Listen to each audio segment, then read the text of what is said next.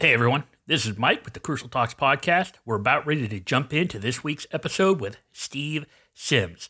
Steve is the CEO of Bluefish and the author of Blue Fishing, and it's all about how he has provided luxury concierge service to billionaires, zillionaires, owners of countries all across the world, getting things done for people that are used to getting things done. He admits that up until his book came out, he was a big deal to about 200 people. But these 200 people were rich and powerful. But a lot of this information applies to everything we do. So I think it's a valuable interview with some great information that we can use to better understand how we deal with people, the importance of relationships, the importance of trust, and how we can get things done with the right mindset. Thanks a lot. Please enjoy this episode with Steve Sims of Bluefish. Hello, everyone. Welcome back to the Crucial Talks podcast. I'm your host, Mike Sadam, and I'm also pretty excited to have this next guest on the show. In life, we all have these go-to people in our lives. When something happens, when we need something done, we all have people we count on, people we go to. And sometimes we're those people. So today's guest is Steve Sims, and he is clearly the go-to guy for some pretty famous people and has done some pretty big things for those people. He's the founder of Bluefish. It's the world's first luxury concierge. His company delivers personalized travel, transportation, and entertainment services to executives, celebrities, professional athletes, and other people that are interested in living life to its fullest. He's also the author of Blue Fishing, The Art of Making Things Happen. And this book is all about how he makes lifetime events happen for other people. So without further ado, I'd like to welcome Steve Sims to the Crucial Talks podcast. Steve, this podcast is focused on the positive strengths of people. So what I'm hoping to do is talk to you today about some of the ways that you have used a positive view of your life and the life of your team, the life of other people to actually have an impact and get things done. Can you tell us a little bit about yourself?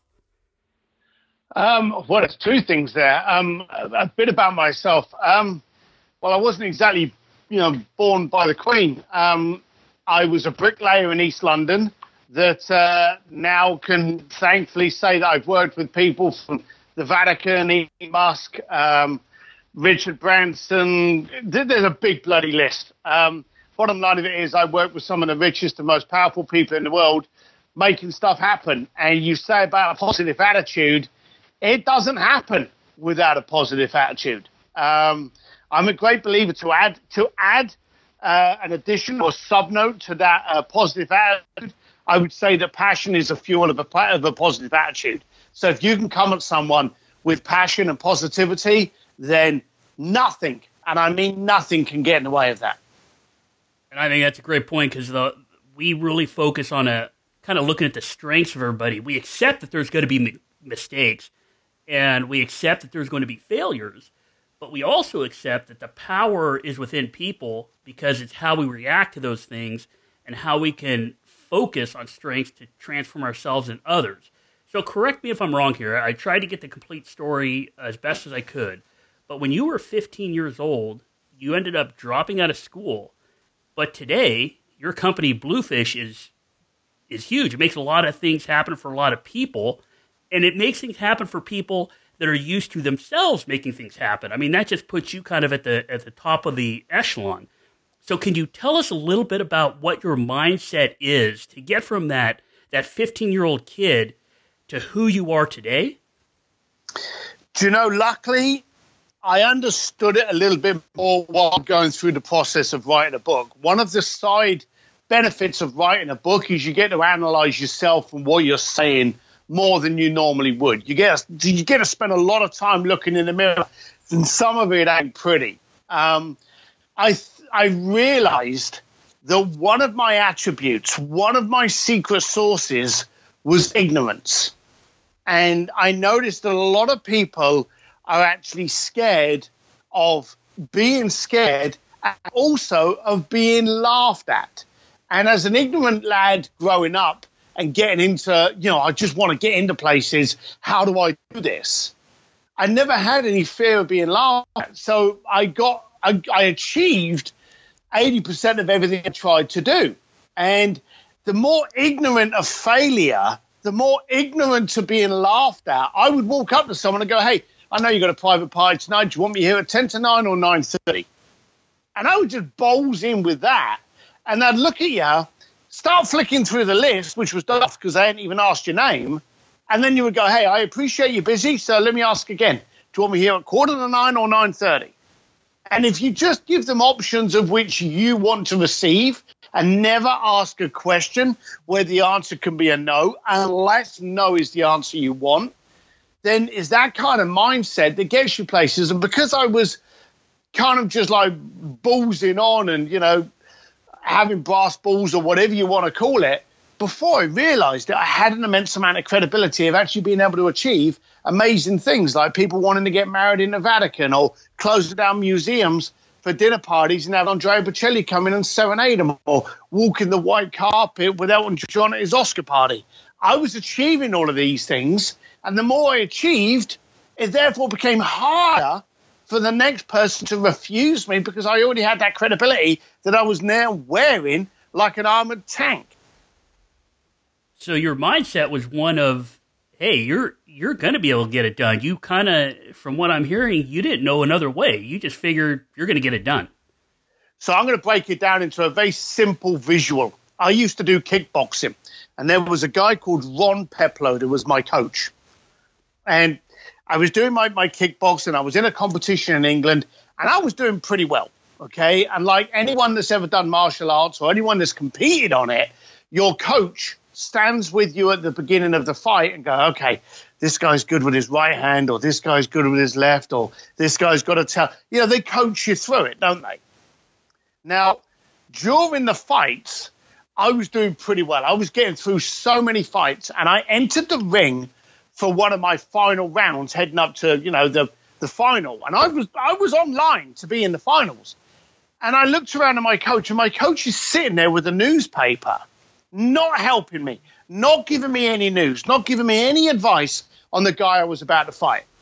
And I looked at him and I went, anything you want to add here, fella? You know, and he turned around and he went, get it done. The next guy is a problem and we're going to need to discuss it. And I went, oh, okay then. And I went out and this guy came floating through the air, jumping up and down, and I hit him straight in his mouth. And the guy went down, okay? The guy then got up. We started again, and he beat the living daylights out of me. Now, this may sound a very unmotivational, motivational statement. When I got off, my coach turned around to me and said, you were so out of your league with that fight, who actually went on to win the competition and was like world champion. He said, you were so far out of your league. If I had given you any ingredient to make you feel that, you'd have gotten so defensive that you never would have landed the punch you did. So he was trying to instill in you a bit of confidence before you even started. I was so ignorant to the fact that I was going to lose this fight that I went in with all guns blazing and I got one off on him. Now, as I say, I lost the fight, but I gained a great deal of respect that a lot of people go in with their expectations already in their head. And I learned very early on that my expectation is to succeed at this. And if I think I'm going to win the fight, I'm going to win the fight. And the old saying is, if you think you can't, you're right. And that stayed with me. That's been one of my quips and quotes that I've used forever and with my kids, that any time I'm going to do anything, I go in there with the mentality that it's already done. We're just going through the little dance at the beginning. So you go in there with the right positive mindset on accomplishing what you want to get done. It's already done. As far as I'm concerned, we're just going through the motions at the moment. I've already agreed that this is going to be done. You're just about to say yes. It's just a matter of time, and I just need to position it properly. And if I get a no, then I've asked the wrong question or the wrong person. Well, and that leads me to another question because, this podcast, we talk about individuals and we talk about groups and we talk about systems or big organizations.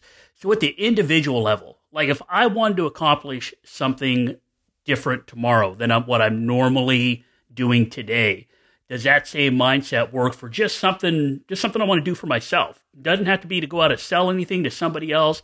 It's just about me transforming myself. Do you think that same mindset can work? Oh, absolutely. And here's the shocking thing. As we stated clearly at the beginning, I'm a bricklayer from East London that rides around on motorcycles and drinks too much whiskey. That's never changed. I just happen to be doing some amazing things.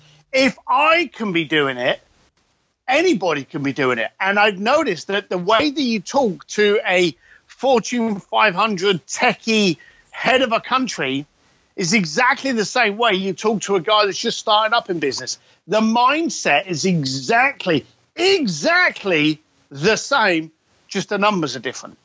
Well, I got to correct you on one thing. You can't drink too much whiskey. So we're just going to fix that just right out of the chute. But I love this idea of mindset. So, and I've heard you in other podcasts. You do a great job, and you give a lot of good information to individuals. And I assume the book, because I haven't gotten my hands on a copy yet, but I'm going to probably today go out and get one. But it talks a lot about this individual mindset, and I've heard you on the other podcasts, and it helps individuals. But now I want to just transition a little bit on this idea of mindset and groups and teams, because you obviously, I've seen some of your talks, I've seen some of the stuff you've written. You obviously count on your team at Bluefish to get things done. So how did you mold that mindset of your team to kind of match what you've done successfully in your own mind? Wow. Okay, so closing a museum down in Florence is actually easier than finding the right people to be in your team. Finding good team players that are willing to support, nurture, and challenge you is probably one of the biggest problems you'll ever have in business. That being said, I try not to find any that have my mindset. I try to find those that we share a commonality with. And I found that the people that are in my world, and it's not just the team that I pay for, I'm talking about my wife, I'm talking about my best friends, I'm talking about my clients. It's amazing how many times my client, I will call with a problem or concern about another client. And I'll go, hey, what is your take on this? You know, where's my dots? Can you see something? Because 9 times out of 10, someone that's not involved in your day-to-day has a 30,000-foot view and can often spot things that you haven't seen. And so I call on everyone. I'm a great believer in a tight, strong, nurturing, challenging circle. That's vendors, clients, partners, wife, boyfriend, girlfriend, kids, everyone. Get everyone interactive for the ultimate good. So when I'm out there searching for people, I hire slow and I fire fast. And when you get those people that help you grow and build value, look after those people like they are unicorns. And that is awesome advice, because that just leads me to another question, or another thing we could talk about. Because I've talked about it on this podcast before, and I truly believe that people are not in the middle of the food chain where we should be based on how fragile we are. We're not there because of our relationships with each other and our ability to work with each other toward common goals. So one thing I constantly say is that we're social animals, and like any other social animal on the planet, we need each other. But the one thing we can do that no other social being on the earth can do is construct reality with each other. And one way we do that is by telling these stories through our relationships. So I know you have a lot of relationships with famous people, but can you talk to us a bit about how important these relationships are with your team or with your clients, how important they are to actually getting things done, and what you do that might help me and the listeners understand how to cultivate relationships like you have? Your description of us as social animals was beautiful, but sadly there was a dark element that you missed. We have the ability to construct strong relationships.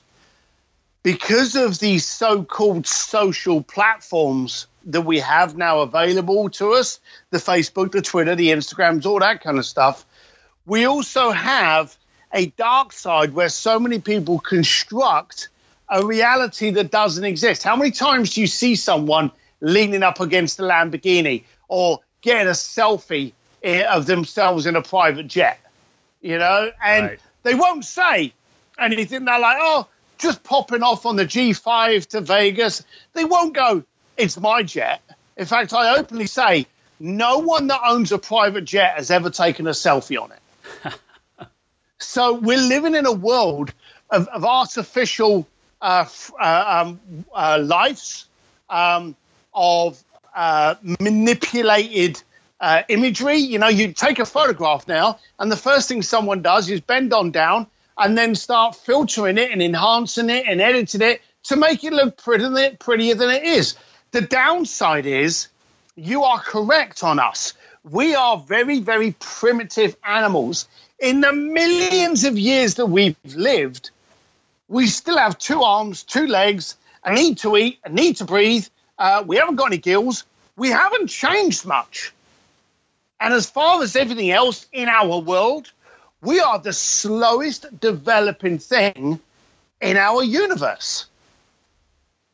But what we do need to do is therefore honor the fact that as human beings, we need to relate.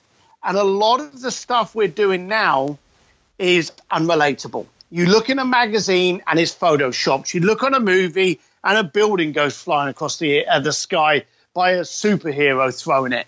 We've become desensitized. We can't believe what we see with our eyes. There's all this big stuff going on where a supermodel is getting photoshopped because there's a blemish on her left rib cage or something.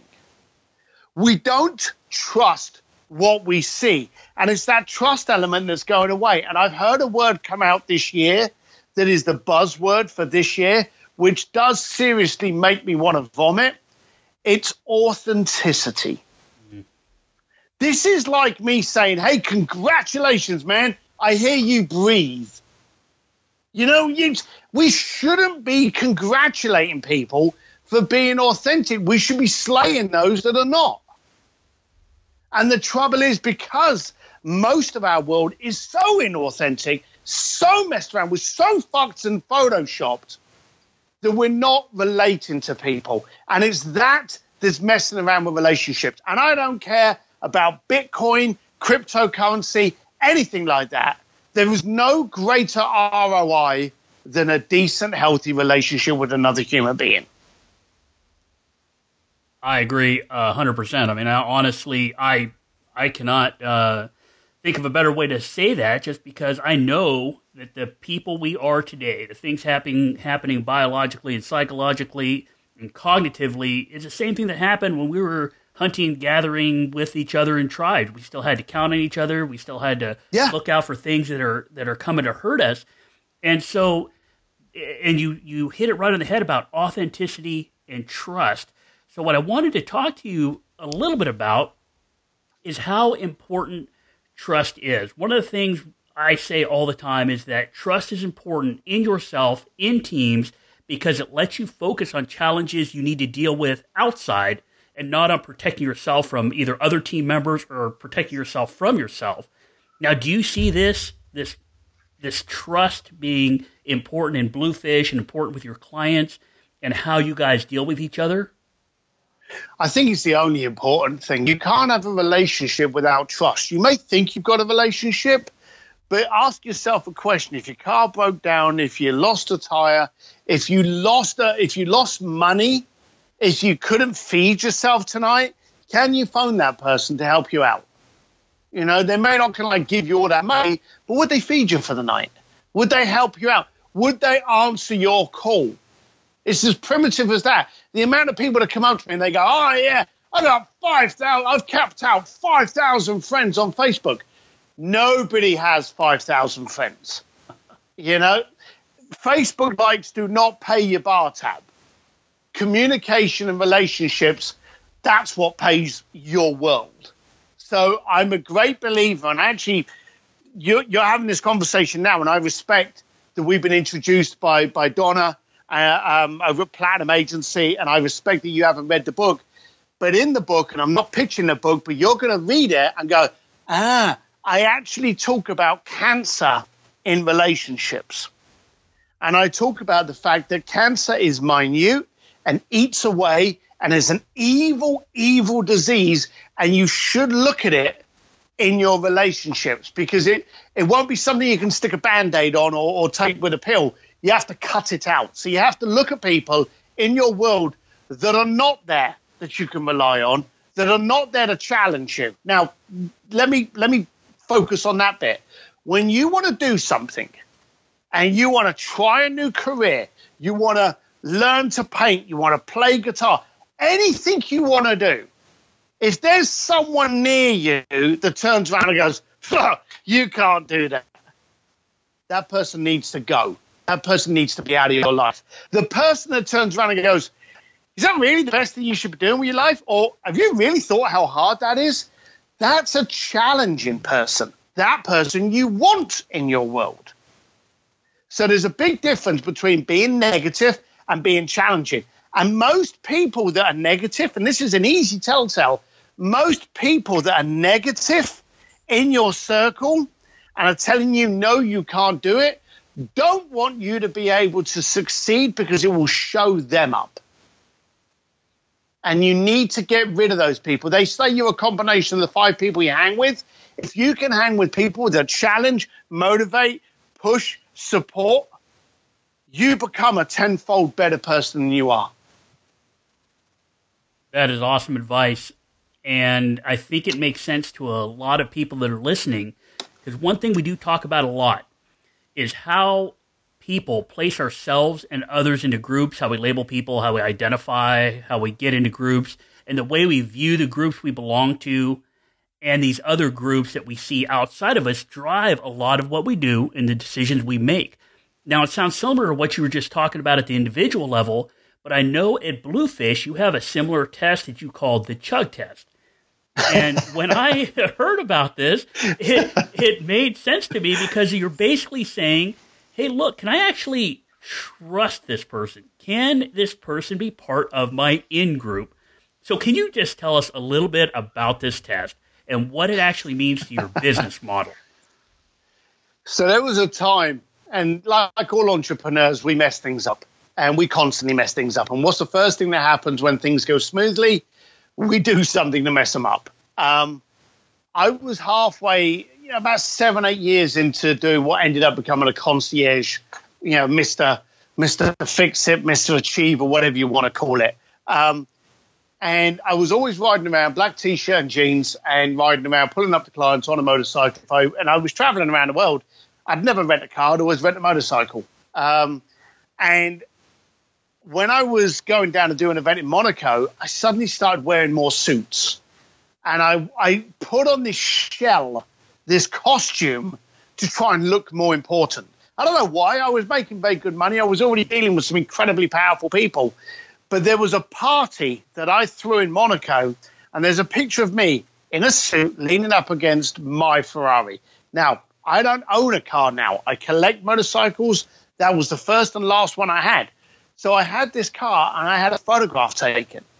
When I got back home, about 2 or 3 weeks later, this was in the days when you used to put a roll of film in an envelope and send it off, and sometime in the next century, you'd get it back with all the photographs. I noticed this picture and realized I wasn't in it. And it was very depressing, because I realized I'd sold out. I'd become someone else that wasn't me. And to do that takes effort. I actually went in, and this was a very sad part of my life. I went into a bender. I went into like a 3-day, stayed at home, didn't answer the door, just drank myself stupid, made myself ill, was sick.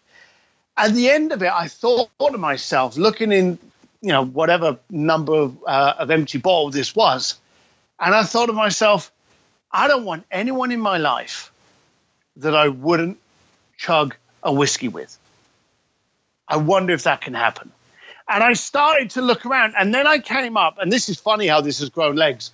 I came up with this concept because I explained it to my wife, and I said to her, here's the scoop.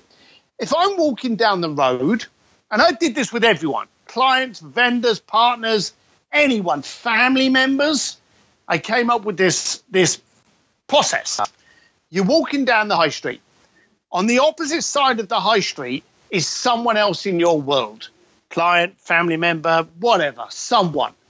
They're walking the other way and they haven't seen you yet. Do you, and you've got to be brutal with the truth on this, do you, A, quickly turn left and pretend as though you're really interested in whatever that store is selling? And you look at the reflection and wait until they walk past and then you carry on your way. Or do you run across the road, jump in front of them and go, Bill, how you doing? Let's go and grab a coffee, a whiskey, a beer, whatever. Now, if it's not the latter, get them out of your life. And I told my wife that and we joked about it and she went, I suppose that's the chug test. And then I told a few other people about it and then we would talk to clients. And as we would talk to these clients, we want to know they're good people. You know, you can obviously pay your way because, you know, you're very affluent, but I want to know if you're a good person. I only want to deal with people I like. And so we would go, hey, you know, did you speak to Jimmy? Yeah, I did. Okay. How did he do on the chug test? He did well. Yeah, I'd chuck a beer with him.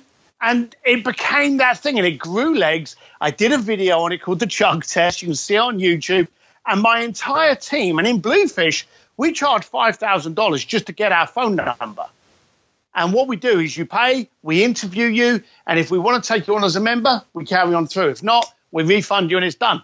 We will literally, with all the processes in the world, all the automation, all the check-in, all of the Colby character tests, we will still look at each other and go, hey, how do they do on the chug test? Yeah, they passed. Or no, they didn't. All right, then that person's not in.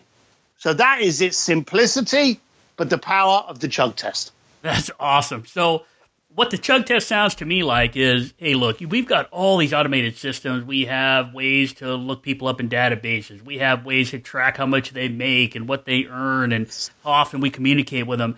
But it still comes down to this chug test being, is there a human relationship there? Is this person going to be part of our circle? It's still about that ability of a person, of people, to make decisions about other people. And they may be, let's just elaborate on that slightly.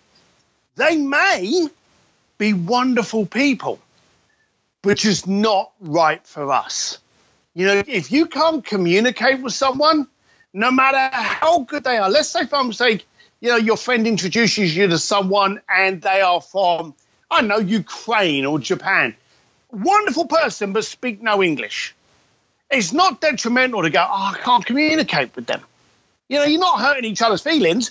It's a fact. Neither of you speak the same language. Some people we will have, and it's just not the right fit. And quite often we will go, hey, you're a cool cat, but I just don't think it's right. But there are a couple of groups I think I'd like to recommend you to. Are you okay with that? Now, some people have taken offense. Some of them have gone, okay, fair. Who would you recommend me to? These people and that, and we've recommended people on. You will get people that are just arrogant and just want to boss you around, and we're like, nah, we're not going to play with you. And no, you're not right. And we will let them go. But it's not always I don't want people to think that just because you don't want them in your world, that they're bad people. It's just not the right fit. So, and this is what's great. So I'm seeing all these connections with what you said before. So we start out talking about having this positive view, having a strength-based view of what's going on and how you react to things. So even in what you just told me, it sounds like even when you can't do business with somebody, even if you're telling them, hey, look, we're just not going to fit or whatever, you're still having a positive view on it. You're still trying to add value to them, even though they're not going to be a client.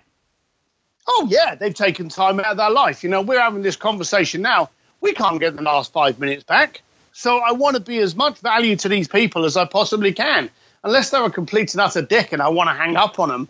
But if they're just people that just don't fit, I want to get them placed with the right people. And I have concierge firms that I know that may specialize in different things. And I go, do you know, I've got someone just for you, and I'll pass them on. Because what does that do for you in that person's mind? That person goes off and says, these people are great. These people are wonderful. And it's very easy for a visual. Did you ever see the movie Miracle on 54th Street? I believe so, if we're talking about the same one. Right. Okay. I think there is only one, but there's a part in it where Alison Janney, I think her name is, she is with Santa, and the daughter is saying what she wants for Christmas. Yep. And Santa's like, oh, yeah, you can get it. That's great. And the mum steps in and goes, look, Coles are selling them for like $99. I can't afford that. And he turns around and he says, if you go down the road, they're on sale for like $30.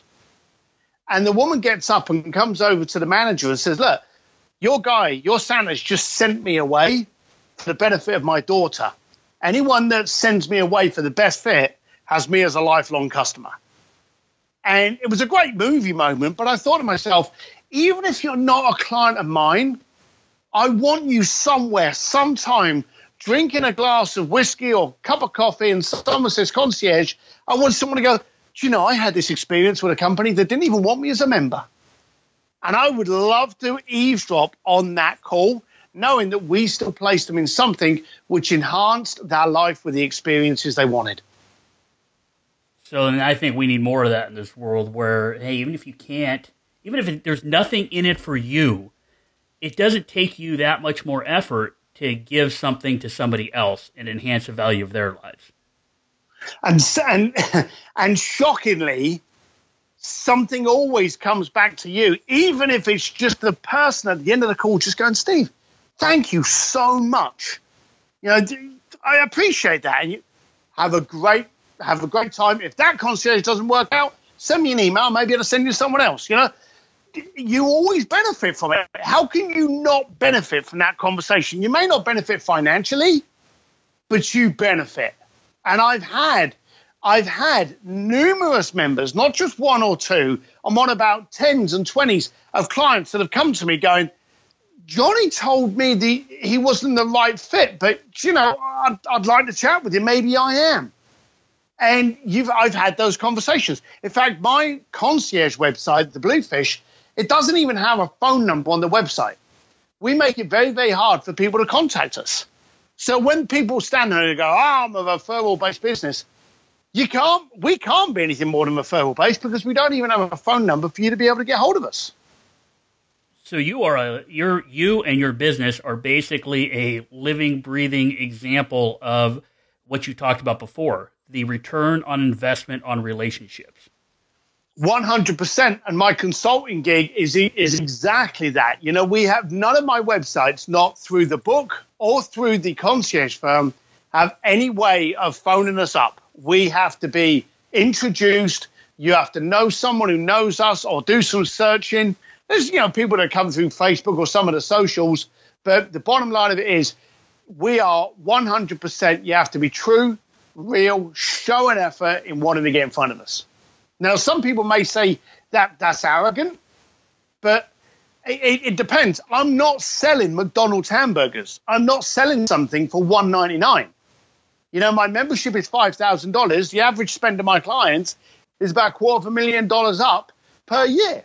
And when I'm consulting with people, I want to make sure they're the right fit. So the strategies of the chug test does not matter any different as to whether you're dealing with a solopreneur on a consulting gig or whether you're speaking to a client that owns a small country that wants to have lunch with the Pope. They are the exact same formula. Make sure you can relate. Make sure you can communicate. Make sure there's trust and regard and respect in the relationship. And most importantly, make sure they want a relationship. If they don't want a relationship, then it's a transactional business. And yes, start selling hamburgers. Makes sense. I mean, this whole time we've been talking about all these kind of positive things. Hey, relationships important, a positive outlook's important, trust is important, having that ability to bring people into your circle that add value, adding values to others is all positive stuff we're talking about. So, we're not going negative here, but it sounds a little negative, which is why I'd love for you to expand on it. So you talk about the importance of being your ugly self. So for guys like me, people listening to you right now, what does this actually mean to those of us like me that have the absolute best intentions, but we're still screwing things up? So, again, this is lucky with me. Okay. I said to you before that when entrepreneurs have things going smooth, we try to screw it up. Too many times, and again, I'm focusing on entrepreneurs here. We have shiny object disease, or disorder, should I say. I go the other way. I keep things raw and ugly and primitive, because those you can react to. If I walk into a room and I shout, "Fire!" what does everyone do? Everyone, because it's a gut reaction. I'm dealing at a raw, primitive level. Everyone scatters out of the room. So I try to be crystal clear. In fact, Brian Kurtz and Joe Polish, they said to me once, and it was one of those little sayings that stuck with me forever. There's a difference between being easy to understand and impossible to misunderstand. And the impossible to misunderstand means removing any complexity, confusion, or any potential of misunderstanding in anything you do. So I'm a great believer in handwritten notes, this weird thing called phone calls that people don't do anymore. I love video text, but I want to keep things raw and primitive so you can make a decision with your stomach and not your head. Now, let's focus on that for a second. How many people make a decision based on what they can see? Well, the guy's got a Ferrari keyring. He's wearing an Audemars Piguet watch. Oh, look at him. He's wearing Prada shoes. Hey, he's got a Gucci suit on. That guy must be successful. Yes, I'll do business with him. Yet your stomach, there's some butterflies. Imagine if the plumber turned up and he was driving a Ferrari. You'll go, something's not right here. And the butterflies go. I learned many years ago that my stomach is smarter than my head. If it doesn't feel right, it's not right. And that's awesome. Sorry, keep going. That's where I've gone. So I want, when I say ugly, it's not a negative. In fact, it's far from a negative. We spoke earlier about how we'd become desensitized because our eyeballs, we don't trust anymore, because the girl that's in the magazine that looks absolutely amazing, when you actually work out the ratio of her height, you realize she's 12 foot tall because she's been stretched and photoshopped. Yet when you see a really nice picture of a girl just walking down the street, you go, she's beautiful, because it's relatable. There's no filter. You can trust that. And again, that key word that we keep on using through this, relate. You can relate and recognize that is real, and therefore you can connect with it. You actually can't connect with things that are not real. You try. Many people hold on to it. Many people for many years will have 5 people living in a 1-bedroom house just so all of them can drive BMWs, Porsches, Ferraris to try and look good, but they're not kidding anyone else other than themselves. And so what you said there, and that's why I started to break in there, was you said if it doesn't feel right, it's not right. And one of the things I've talked about on this podcast in past episodes is the fact that human beings make decisions based on emotion. I mean, the same part of your brain where emotions like trust and love and hate and all that sit, those things light up when you make a decision also. So, and I grabbed this next quote from your website, and it feels like it kind of leads into it, where you said your imperfections are your perfections. So is that kind of the same thing where you're trusting your gut, but you got to be real and you got to be authentic, and you have to trust yourself that that's what you're getting from other people. Yeah. Classic one is Picasso. Did you ever see any of Picasso's early work? I have, and I think I know where you're going with this story. So I'd love to hear it. I'd love to hear your take on it. Well, it wasn't until he started doing a lady with 2 eyeballs on one side of the face and an ear on her forehead that people went, oh, and it caused them to step back. People want a reaction, but they want a reaction that's real. And so, yes, quite simply, another classic is the famous model with the birthmark. She made an immense amount of money, Cindy Crawford. She could have very easily gone into any place and got rid of that. If she had, she would never have been as successful. Accents. People in some places, they try to change the accent so that people will be able to relate to you because they can't understand a slightly foreign accent. And in other areas, it's what makes you unique and stand out. So I believe that the combination of our imperfections are our perfections. We want to stand out. And here's where it gets stupid. Anyone in business goes into business to make a lot of money, okay? With a lot of money, they can do a lot of things. They can make change to their family, to their friends, to charities, to beliefs, to causes. But the initial concept is that they need to make money in order to be able to do those things. As a business, you need to be unique. You need to breed loyalty. You need a unique selling proposition. You need to stand out. Well, here's the dumbass thing. We're all unique. We're all different. If you look at Steve Jobs, he started to walk around in a black T-shirt and jeans. Every techie person suddenly thought that was the uniform. Steve was completely unique because that's what he did. He just wore black T-shirt and jeans. He stood out by being himself. And as I try to tell everyone, especially in my courses and at my speeches, it takes zero effort to be you. Allow you 100% of your effort to do what's required. Yeah, I think we might have lost you a little bit there, but I think I got what you're saying there is that you just be you, because that way you can have more energy to focus on the other things you need to be doing. Yeah, I saw you. Sorry you lost me. I don't know what happened, but I'm a great believer that we've only got a certain amount of effort in our body. You know, you've got a battery in you and it's 100% full, and whatever you're spending any of that percentage on means that everything else gets less.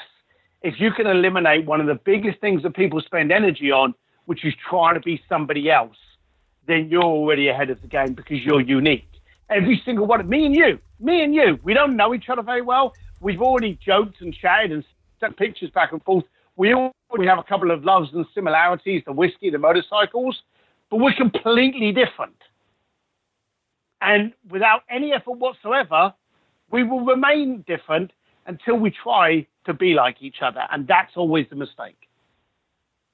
Perfect. Well, and that's why I love that quote, your imperfections are your perfections, because if that's true, and I believe it is, I'm the most perfect guy in the world. So yeah, of course. I love that. I love that. I got a ton of those. So, hey, so I know we've been talking here for a little bit, and so I just want to wrap this up real quick on some of the key things we've talked about. One, relationships. Your biggest return on investment is going to come from your relationships. Two, trust. Not only trust within your team, within your company, within yourself, because that trust really solidifies those bonds you have with others, but it also lets you concentrate and spend energy on the things you need to spend energy on, including trust in just who you are, that your imperfections are okay. Now, with all that said, and I've said this before, I've had it said to me before, I've heard other people say it, they make a decision, they're talking to you, and they go, hey, it's not personal, it's just business. But from what I'm getting from you, well, I think you know where I'm going. So what I'm getting from you and what I think you help others to figure out is that, no, business is personal and it is about relationships. So is there any last piece of advice or anything you can tell us just to give us a little bit more on this importance of relationships, or any other tips you have for us? The more the world becomes automated, AI comes into it, chatbots, the more we're going to search for people that we can relate and like. When we relate to someone, that's usually how we build up a community and loyalty. The old term, as you say, about it's not personal. Most of the major brands you can think of now, whether it be Tesla, Virgin, Apple, you know who the head of the company is. And you first think to yourself, do I relate to what he stands for? Do I understand where he's coming from? You know, that's what will build your community. So you are the future Apple. You are the future Virgin. You are the future Tesla.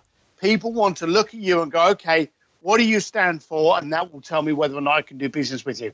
If you're doing anything outside of selling hamburgers, they want to ask that question. Okay? So do understand the business is 100% personal.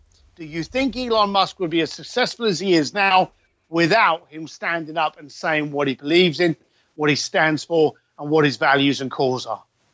Yeah, that's brilliant, because now, thinking about it, I'm looking at the stuff sitting in front of me that I have decided to buy. And you're right. Back in the day, you really didn't know who was running what. You didn't know who was on the board. You knew who started or the president. But now, you're absolutely right. The things that we use the most, even if it's social media or it's a computer we buy, you know who runs that company. That's absolutely true.